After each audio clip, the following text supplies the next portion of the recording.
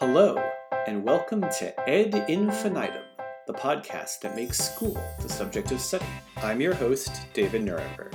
This is Season 5, Episode 1, A More Perfect Union? Greetings, listeners. If you're a long-time Ed Infinitum subscriber, then welcome back. And if you're new to our little educational community, then welcome aboard. We're happy to have you. And this episode, the launch of our 5th season, is a great place to start. Because in this episode, we'll be exploring the history and multiple perspectives on one of the most integral and divisive institutions in American public education, teachers' unions. Depending on who you ask, teachers' unions are either the best or the worst thing to happen to the profession of teaching. Either unions defend and protect teachers against arbitrary, unsafe, and unreasonable working conditions, or unions provide teachers shielding from accountability, prevent schools from being nimble enough to change and adapt to new conditions and methodologies, and prioritize the needs of teachers over those of their students. In a worldview that sees teachers' working conditions as to some extent synonymous with students' learning conditions, then teachers' unions help preserve teachers' ability to effectively and equitably serve all students.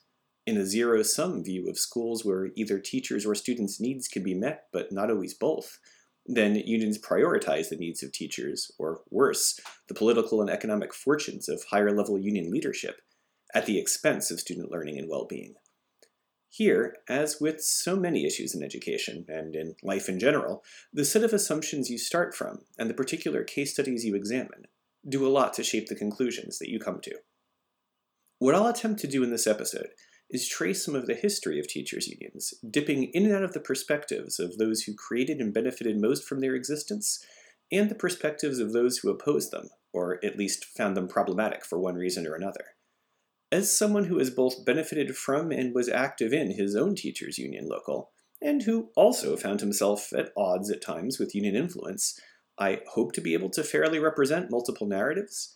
And even if ultimately I do have my own conclusions about the role and value of organized labor in teaching, I aim to leave you with enough information to better inform your own opinions.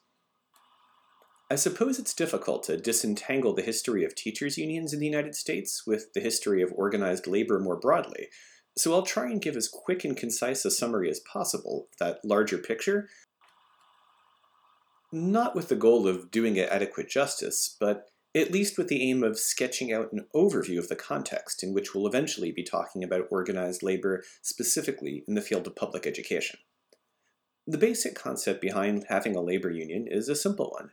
If you're a worker in a factory or a mill or a classroom, and you don't think you're being paid well enough, or if your working conditions aren't safe, and you complain to the management that you should be paid or treated better, they can just fire you and replace you with someone who will keep their mouth shut and take what they're given. But if you coordinate efforts with several dozen, 100, or 1,000 coworkers, and all of you tell management that unless they improve your lot, you won't work for them, then that factory or mill or school is not going to be able to operate without you, and management either has to close, hire all new workers, which isn't always easy, especially if there are a lot of people across your entire industry in your union who are all standing in solidarity, or give in to your demands. That's what collective bargaining is in a nutshell, the idea that workers have more power when they speak with one voice, and that owners and managers need to keep workers happy if they want to actually run their industry and make money from it. Workers using organized labor stoppages as a lever to demand better pay and working conditions in the United States arose at least as early as the 1700s. Workers in skilled craft and artisan trades began working together to agree on minimum prices, to hold firm against competition who attempted to employ cheaper labor.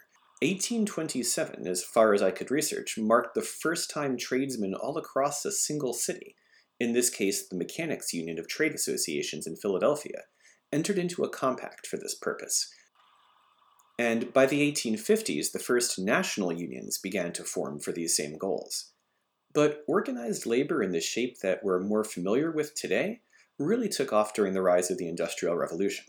While today's champions of unfettered capitalism often enshrine the work of early economists like Adam Smith and David Ricardo, it was Ricardo's theory of labor that actually guided the earliest industrial workers' unions, a theory which includes the following formulation. Workers' labor, say to make a piece of wire, is worth a certain amount of money. But a factory owner who then sells that wire that his workers made bases his price on demand.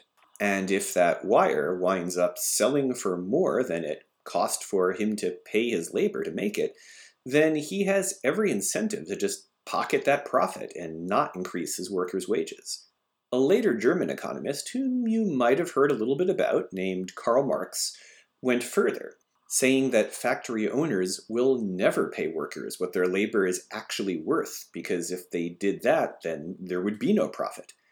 And as that gap between what owners make in profit and what workers are paid grows and grows, and as workers become conscious of the fact that their bosses are entirely dependent upon their labor in order to make any money at all, then the workers may start realizing their power and organizing so as to withhold their labor in order to demand better compensation.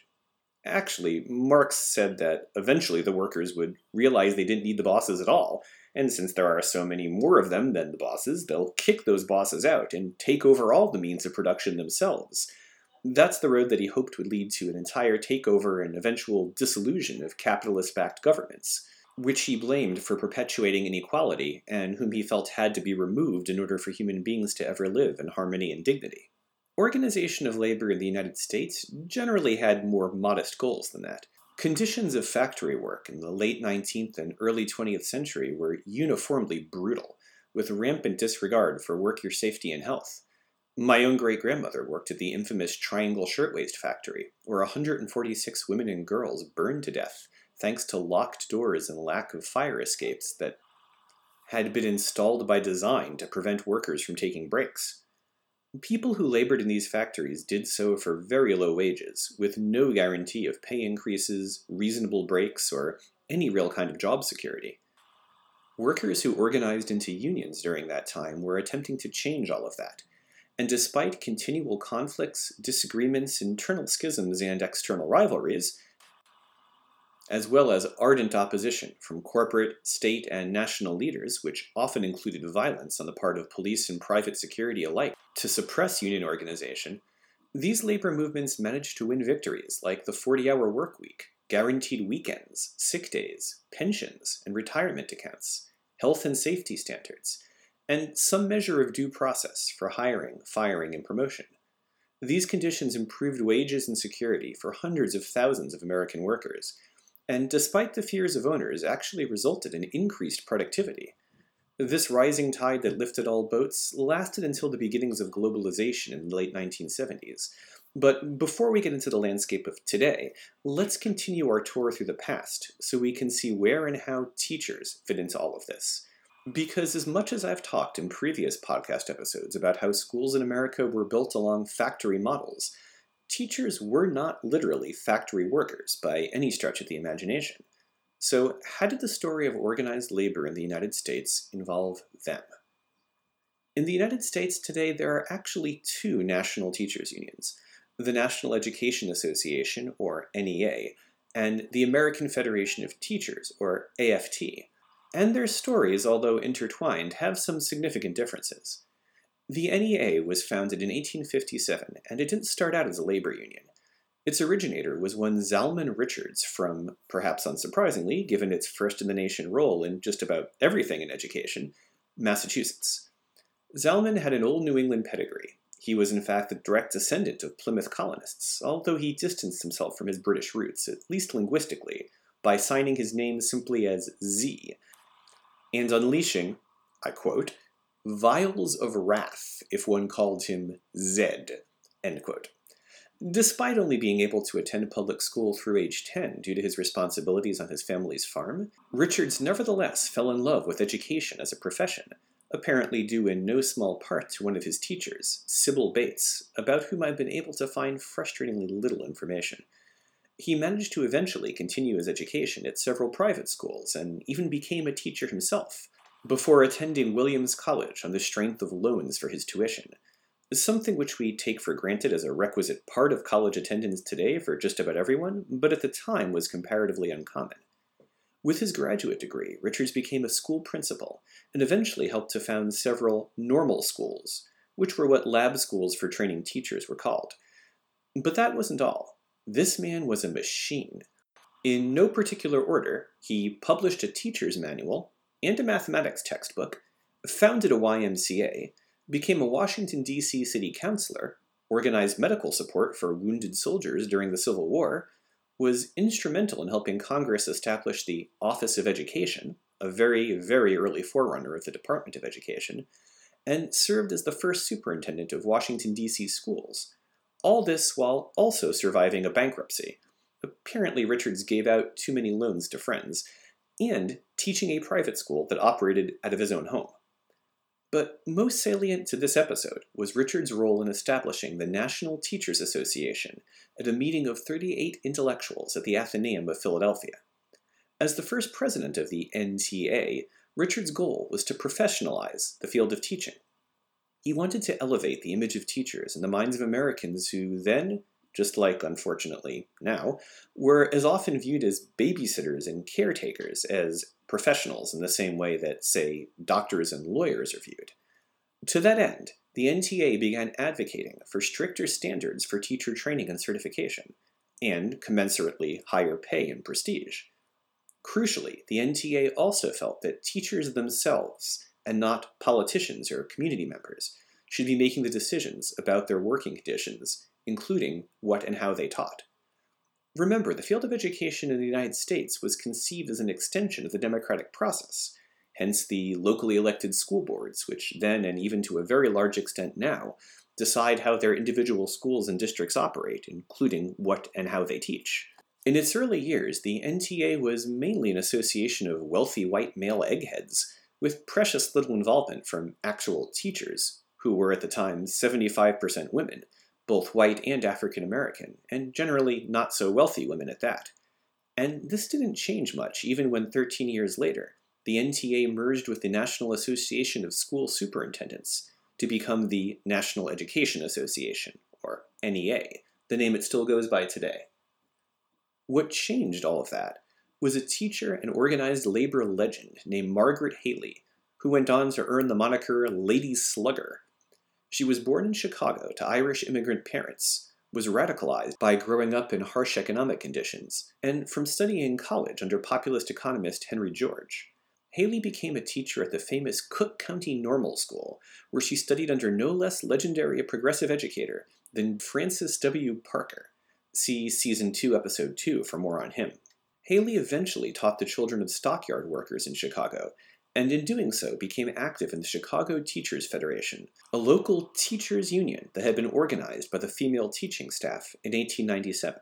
In its very second year, the Federation, with Haley as one of its leaders, successfully fought back against University of Chicago President William Rainey Harper's attempt to block the employment of women as teachers in the city, and failing in that, to block them from getting pay raises. President Harper infamously responded to these teachers' protests by saying they should be glad to earn as much as his wife's maid did. Haley and her union comrades, especially one Catherine Goggin, were able to successfully rally voters to defeat Haley's proposed measures, and went on to successfully advocate the next year for tax policies that would ensure that Chicago schools received sufficient funding. With fiery rhetoric, Haley called the National Education Association to task for, to some extent, sharing in Professor Harper's philosophy of equating female teachers with domestic help, as opposed to with other professionals. She addressed the 1904 NEA convention in a speech called Why Teachers Should Organize, the full text of which I've linked to on my website and which you should really check out. In this episode, I'll just quote its conclusion, and as I read it, think about how much of it could be just as applicable in 2022 as 1904. Quote, "Two ideals are struggling for supremacy in American life today. One is the industrial ideal, dominating through the supremacy of commercialism, which subordinates the worker to the product and the machine. The other, the ideal of democracy, the ideal of educators, which places humanity above all machines, and demands that all activity shall be the expression of life.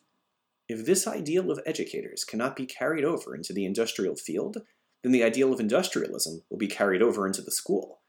Those two ideals can no more continue to exist in American life than our nation could have continued half slave and half free.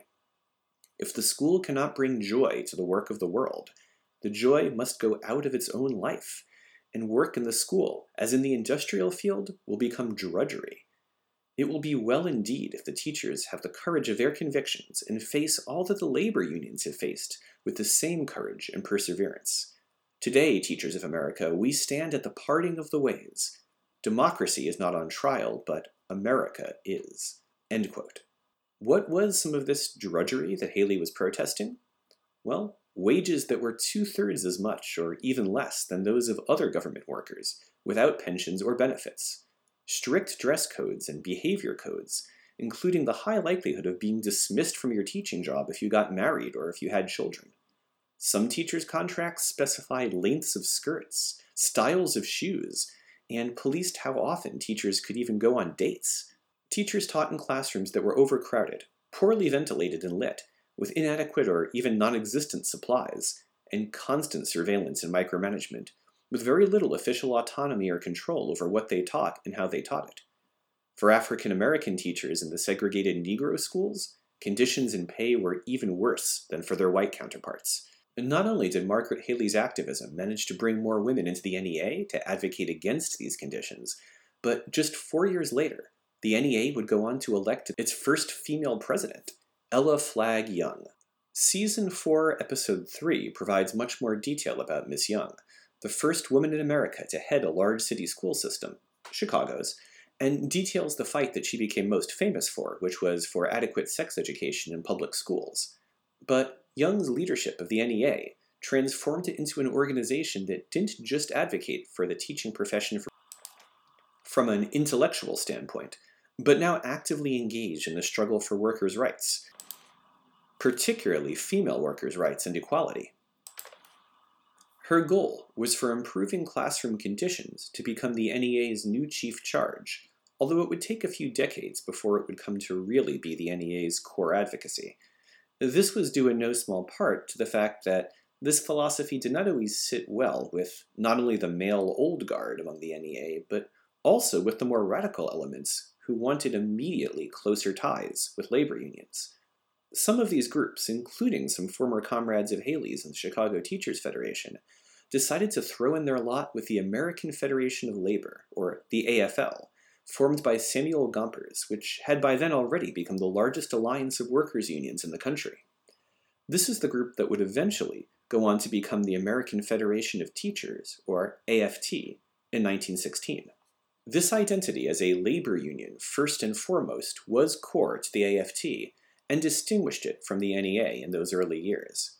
While the NEA continued to include educational administrators, for example, the AFT saw principals and superintendents as management and forbade their inclusion in its ranks. The NEA focused much of its efforts in the early 20th century on influencing state and national education policy, while the AFT's focus tended to be extremely local, supporting individual member unions' efforts to win improved working conditions in their schools and districts. Despite the presence of thousands of African American teachers, most early 20th century teachers' union locals were segregated by race.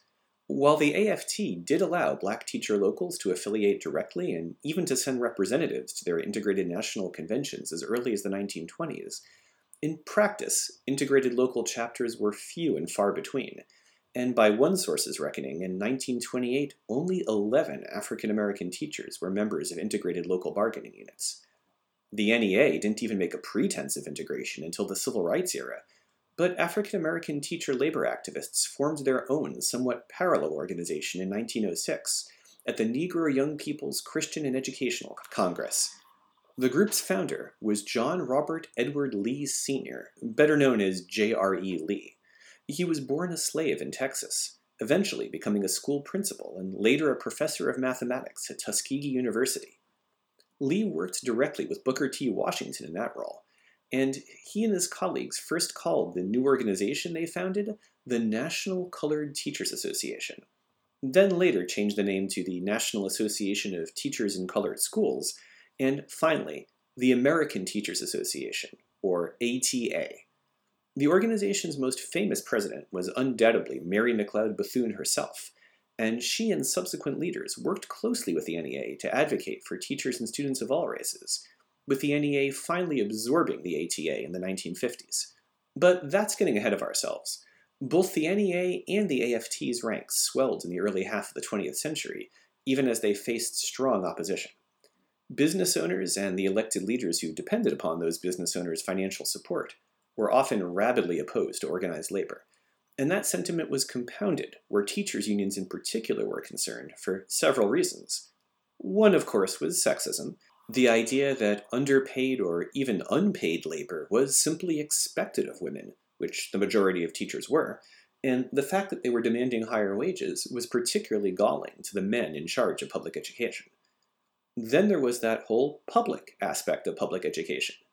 Teachers, like all public servants, were paid via tax revenue, and the idea of publicly funded employees showing disloyalty to the public they served by striking or even criticizing the conditions of their employment was considered questionable at best by many.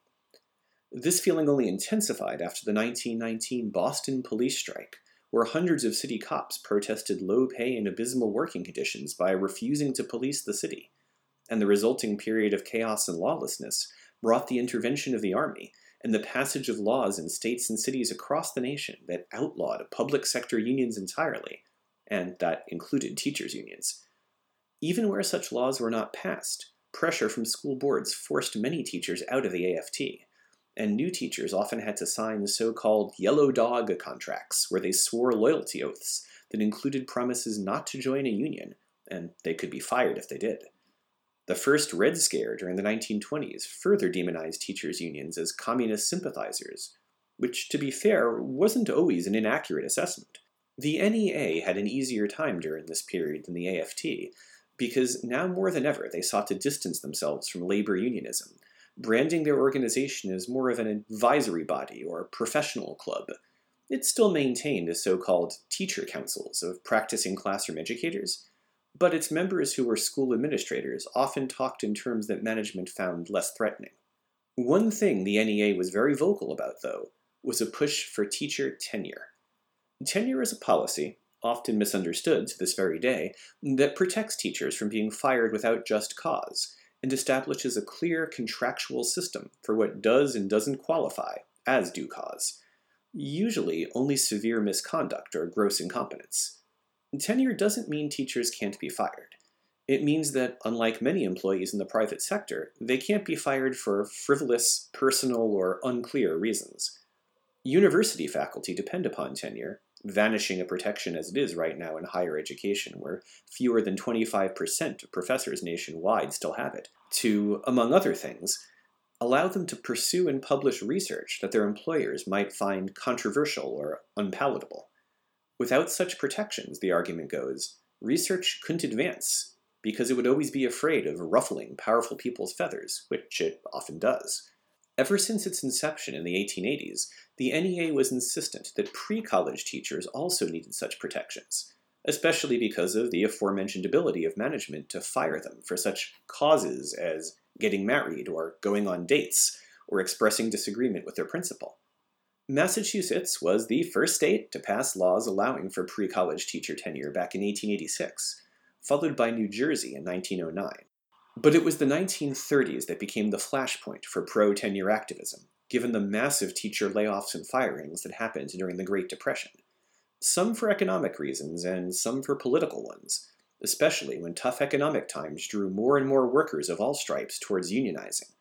Union membership grew by over 300% during that decade, aided by New Deal-friendly progressive legislators. In 1932, the Norris-LaGuardia Act outlawed yellow dog contracts that forbid union membership. Those had also been ruled unconstitutional by the Supreme Court a few years earlier. Then the Wagner Act in 1935 granted fundamental rights and powers for unions, including the right of collective bargaining.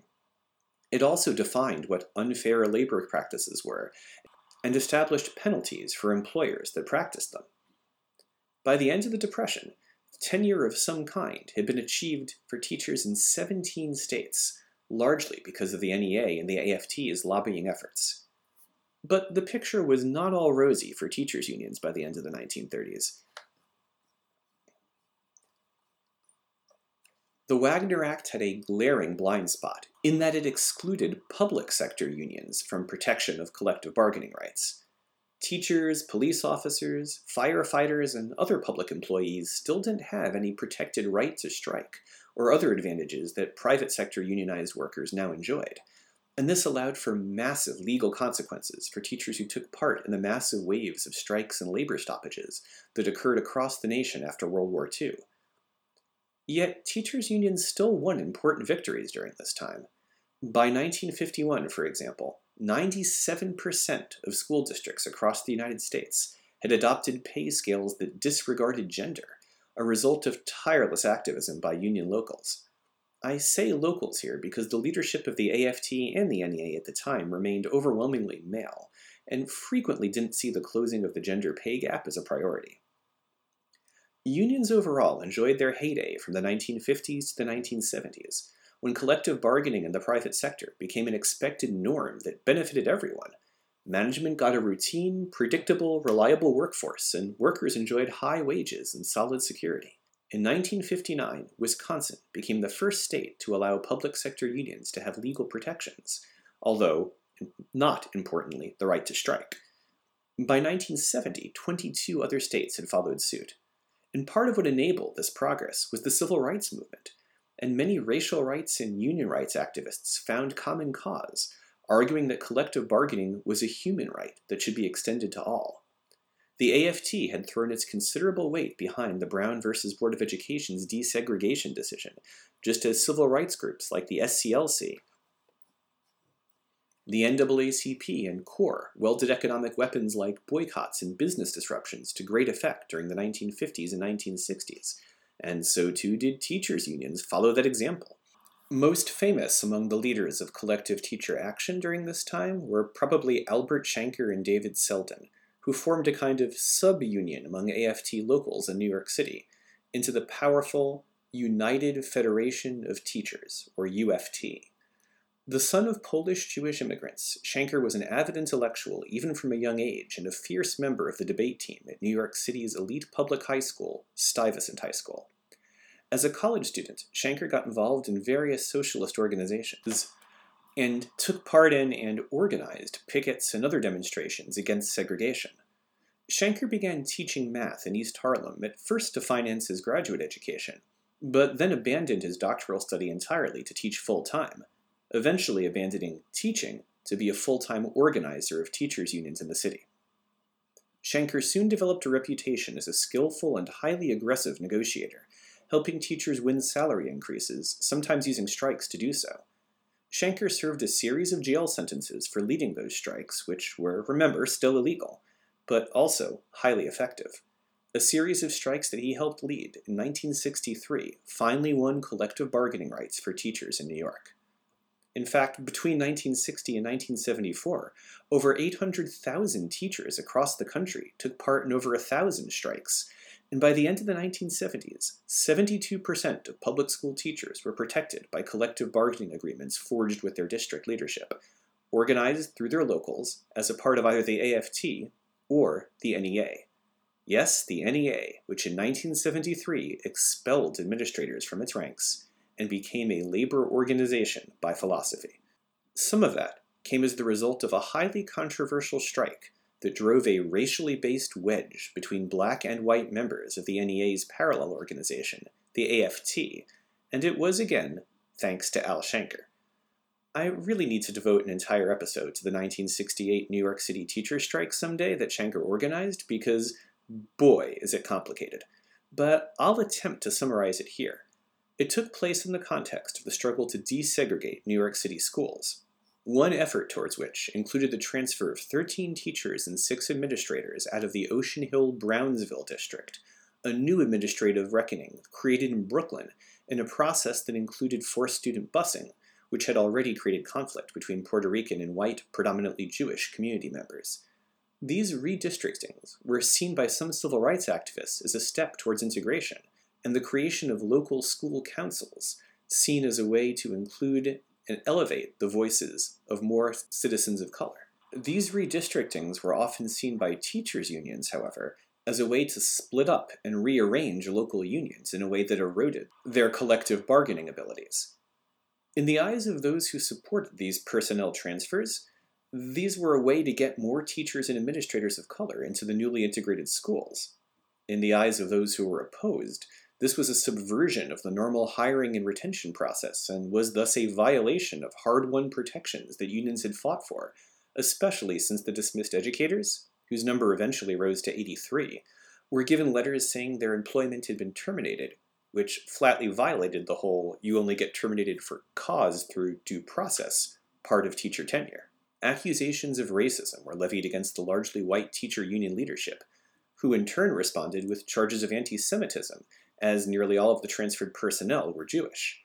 African American and Latinx parents rallied to support the decision, while New York's Mayor John Lindsay, the New York City Board of Education, and the American Jewish Congress all denounced it. It was, as you might imagine, a mess. Shanker, white and Jewish and a union leader, rallied teachers across the city to strike, which they did. In the end, about 93% of New York City's 58,000 teachers walked out and essentially shut down the public school system for 36 days, during which more than 1 million students were unable to attend school. All kinds of nasty language, both racist and anti-Semitic, were exchanged between supporters and opponents of the strike. Even though in the end the unions won, the dismissed teachers were all reinstated, and control of the district returned to the New York State Education Commissioner, rather than that local council which had been administering the district and had ordered the personnel changes. A deep racial divide had been gouged into the city, and suits and countersuits, demonstrations, and even some small acts of violence continued to be exchanged for weeks to come. The largely white UFT and the African American ATA, once allies across racial lines, became bitter opponents involved in legal battles, and many black teachers became disillusioned and left, or depending on who you asked, were forced out, of the New York City public schools. Some went on to form independent African American pride schools. Controversial Rabbi Meir Kahane formed the Jewish Defense League in response to what he saw as an increasing anti-Semitic threat from the city's black residents during this time. So, like I said, a mess, especially considering how unified the pro-union and pro-civil rights movements had been only a decade earlier.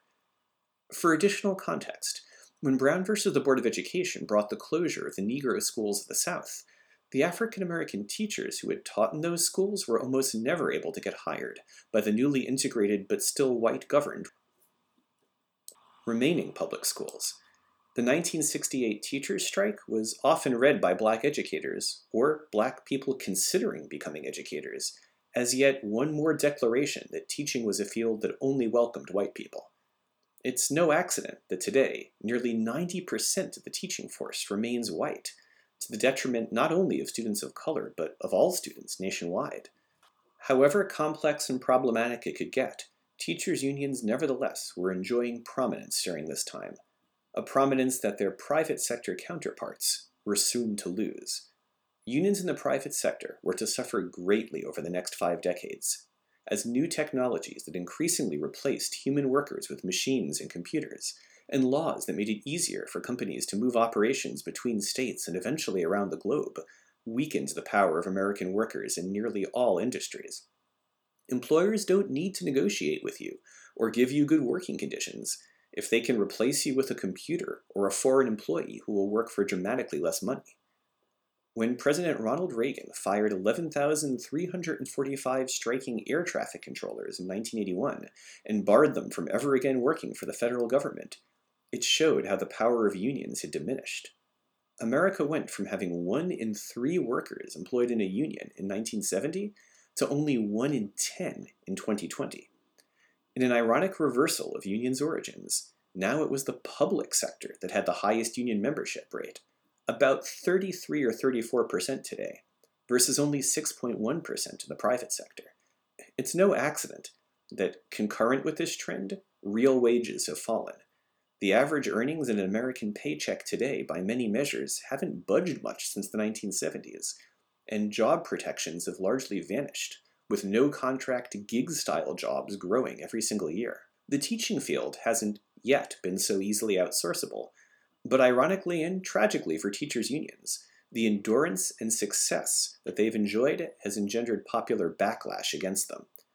As a series of economic recessions and other crises hit the United States in the mid to late 70s and early 80s, the OPEC oil embargo, the loss of manufacturing jobs, the savings and loan crisis, rising inflation, many municipalities' tax dollars dried up, and their union-negotiated and thus legally bound commitments to keeping strong salaries and benefits for public sector employees claimed much of what was left of that shrinking pot. And this angered many citizens who might have wanted that money freed up for other priorities. Corporate leadership and anti-union politicians often stoked the sentiment, portraying public sector workers as greedy and self-interested. These portrayals were particularly effective against teachers, as opponents of teachers' unions could present caricatures of teachers enriching themselves at the expense of what was good for children. Once again, the idea of the teacher as infinitely self-sacrificing paragon was brought out, against which real teachers, when compared, inevitably looked self-serving. Negative public opinion against teachers' unions has grown particularly since the era of education reform began. I've done many episodes of this podcast about education reform. Season 1, Episode 3, Season 2, Episodes 11, 12, and 13, that detail the growing public dissatisfaction since the 1980s and ever increasing into today, with the limitations of the uneven and inequitable patchwork quilt of 13,000 separate school districts that comprise what we call the U.S. public school system, each of which largely makes its own decisions about curriculum, instruction, and policies, and is funded based on its own localized tax wealth, or lack thereof. The solutions that those policymakers finally settled on was a combination of raising standards and holding schools and teachers more accountable for student learning, without providing sufficient funding to equalize the financial playing field between cash-strapped and cash-flush districts. Wrapped up in this process was a series of contradictory calls and mandates for schools to teach less about memorization and recall and more about critical thinking, analysis skills, problem-solving, and higher-order thinking, while simultaneously instituting a system of assessments of school and teacher performance based on standardized tests that largely reward memorization, recall, and lower-level learning. Teachers in schools have been asked to address an ever-increasing variety of student needs, not just academic, but socio-emotional and physical health-based, especially in the wake of the COVID-19 pandemic, all with often diminishing resources with which to do so. Somehow, in all of this messy series of movements and calls to action, teachers' unions have been branded as the universal villain. In an era of near-continual calls for rapid changes to the way schools operate, teachers' unions have attempted to protect teacher autonomy and benefits in an ever-shifting landscape, and thus often end up in the position of conservatives, resisting change if they feel that change will harm working conditions, which, to give them their due, they argue are also the learning conditions of the students in those schools. Teachers' unions have argued, in no particular order, against standardized testing as being both harmful to students and unfair when used as a trigger for merit pay for teachers. See Season 2, Episode 12 for details of that argument, as well as Season 2, Episode 9. In this context, teachers' unions easily get painted as opponents of change, and worse, of selfishly arguing for teacher needs over what's best for students, to which they respond that these two sets of needs are linked, and that they as teachers understand better than management or outside corporate consultants what conditions will be best for both.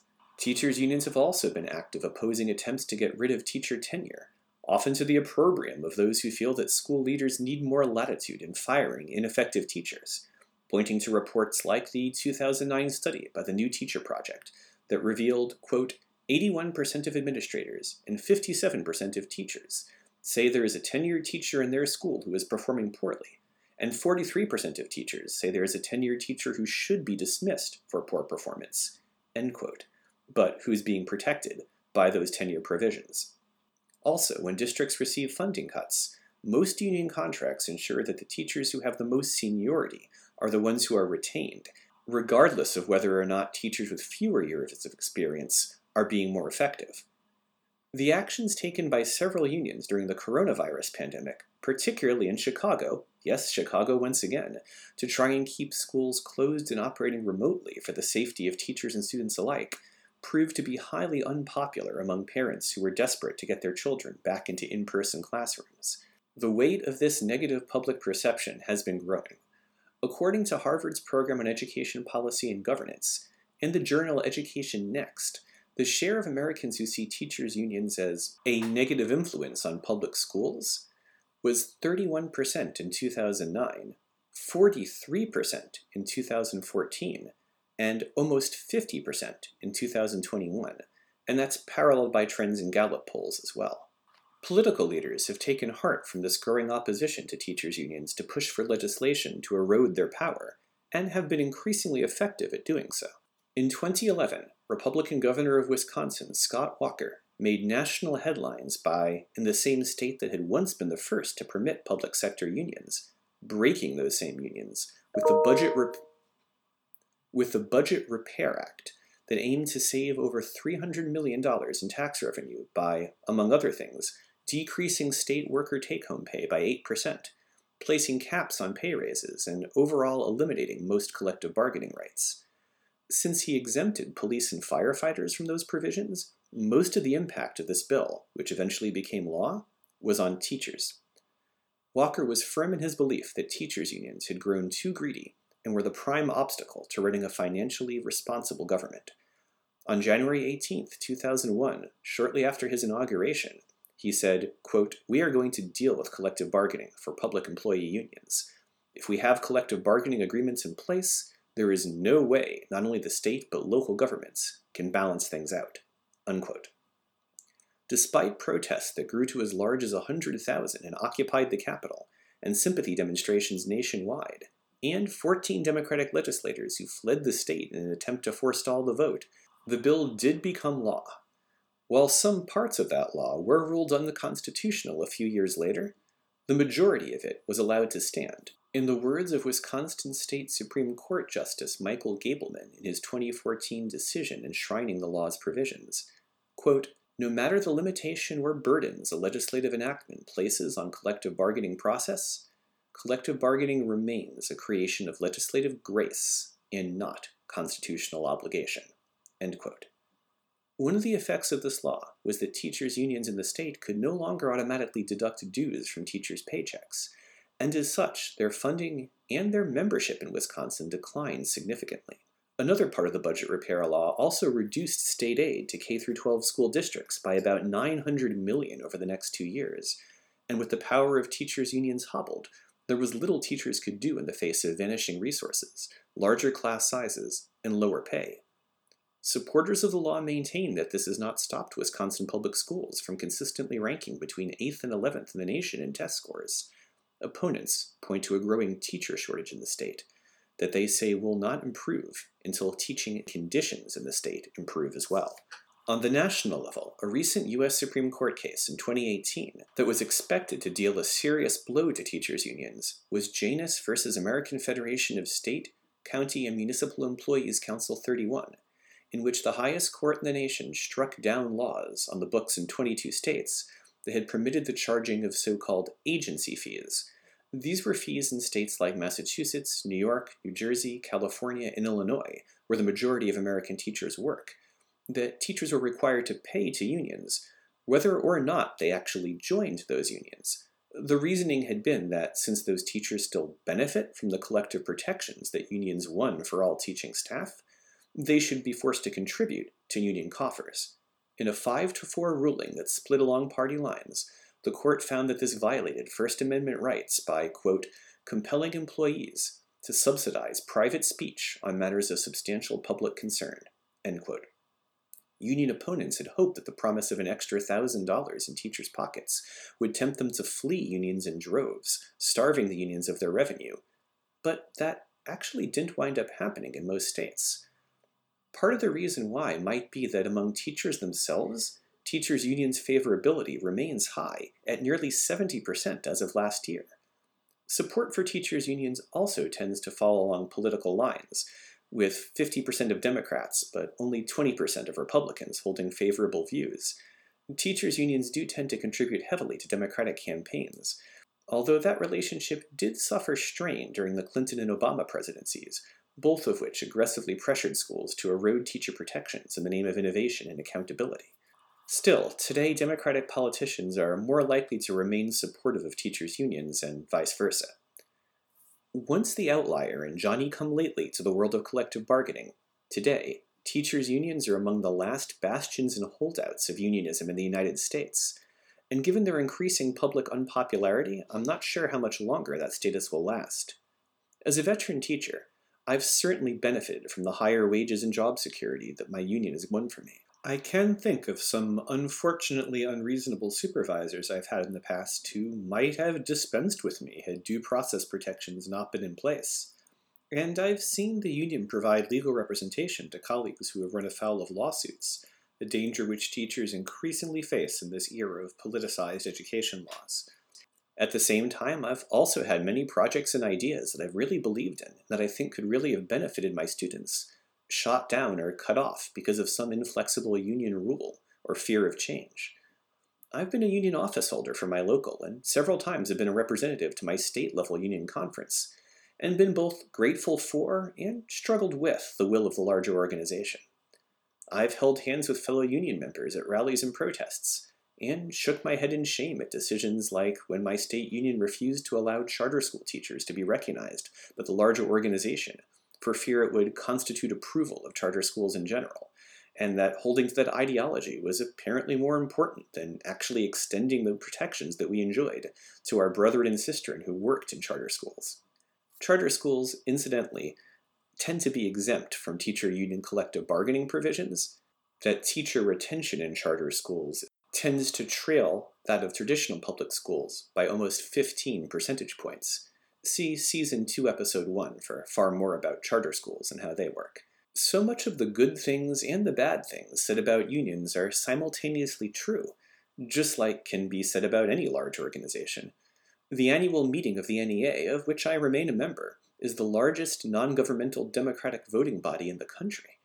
That means that, at least in theory, unions are whatever their members make them out to be, which is why I've remained active. I see the potential for the good that unions do, for teachers and for our students, as outweighing the negatives. When friends in other professions express outrage at what they see as unfairly beneficial protection for teachers because of unions, I tend to respond that the solution is to re-unionize other professions, like we're seeing Amazon.com employees finally getting some traction on doing, not destroy collective bargaining's last holdout. As I discussed in last season's finale, the teaching profession is more challenging now than it's ever been, and teachers are leaving in unprecedented numbers. It's not going to be good for students if that process continues, and I don't see anyone else besides teachers' unions out there on the front lines trying to make those working conditions any better.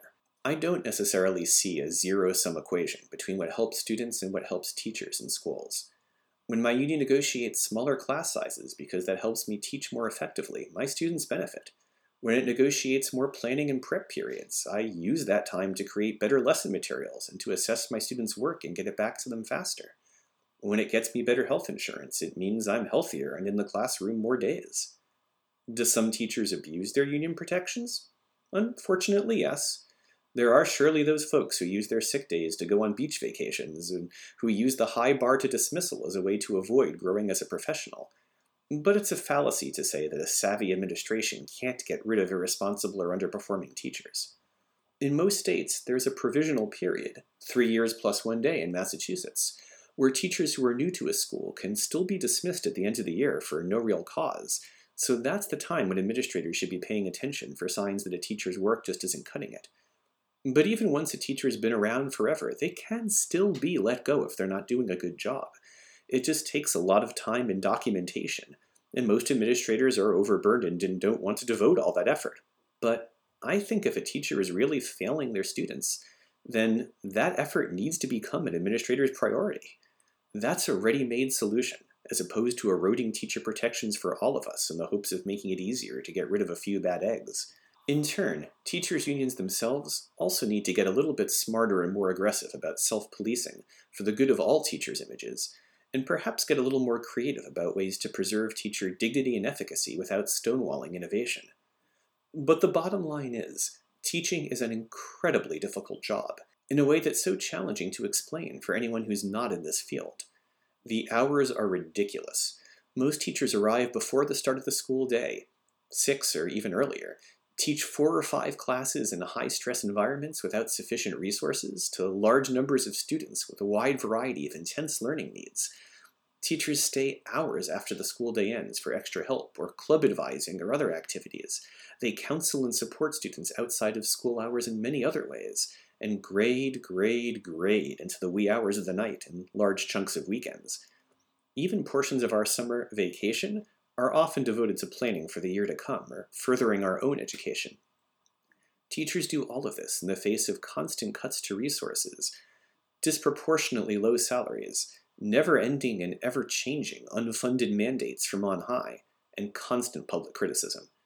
This job is not easy, and it's no accident that 50% of teachers leave the profession within their first 5 years. Teachers' unions, for all their flaws, can sometimes seem like the only allies teachers have, the only ones offering actual tangible support to help them do their jobs and adequately teach their students. Until and unless the expectations of teachers become more realistic and the resources become more robust, teachers will always need what unions provide. And if teachers' unions were to disappear or become radically less empowered without something to take their place, in my personal analysis, that would deal the absolute death blow to an already beleaguered system of public education in the United States. Students, teachers, citizens, the whole nation would lose. And I would prefer to focus on a way that teachers' unions can be a part of the recipe for us all winning. That's all the time we have for now. Class dismissed, and we'll see you next time. I hope you enjoy listening to this podcast. If you did, please write us a review on Apple Podcasts, Google Podcasts, or wherever it is you found us. Like us on our Facebook page. And if you really enjoy it, please consider visiting our website, www.ed-infinitum.com, and making a donation to keep it running. Otherwise, in the grand tradition of underfunded public schools, we'll be reliant on only what we can make from bake sales. The website is the place to go if you want to suggest a topic or send me an email for any other reason. Our theme music is Happy Schoolmaster by Mind Music ID. Thanks again for listening, and remember, every day brings us opportunities to learn something new.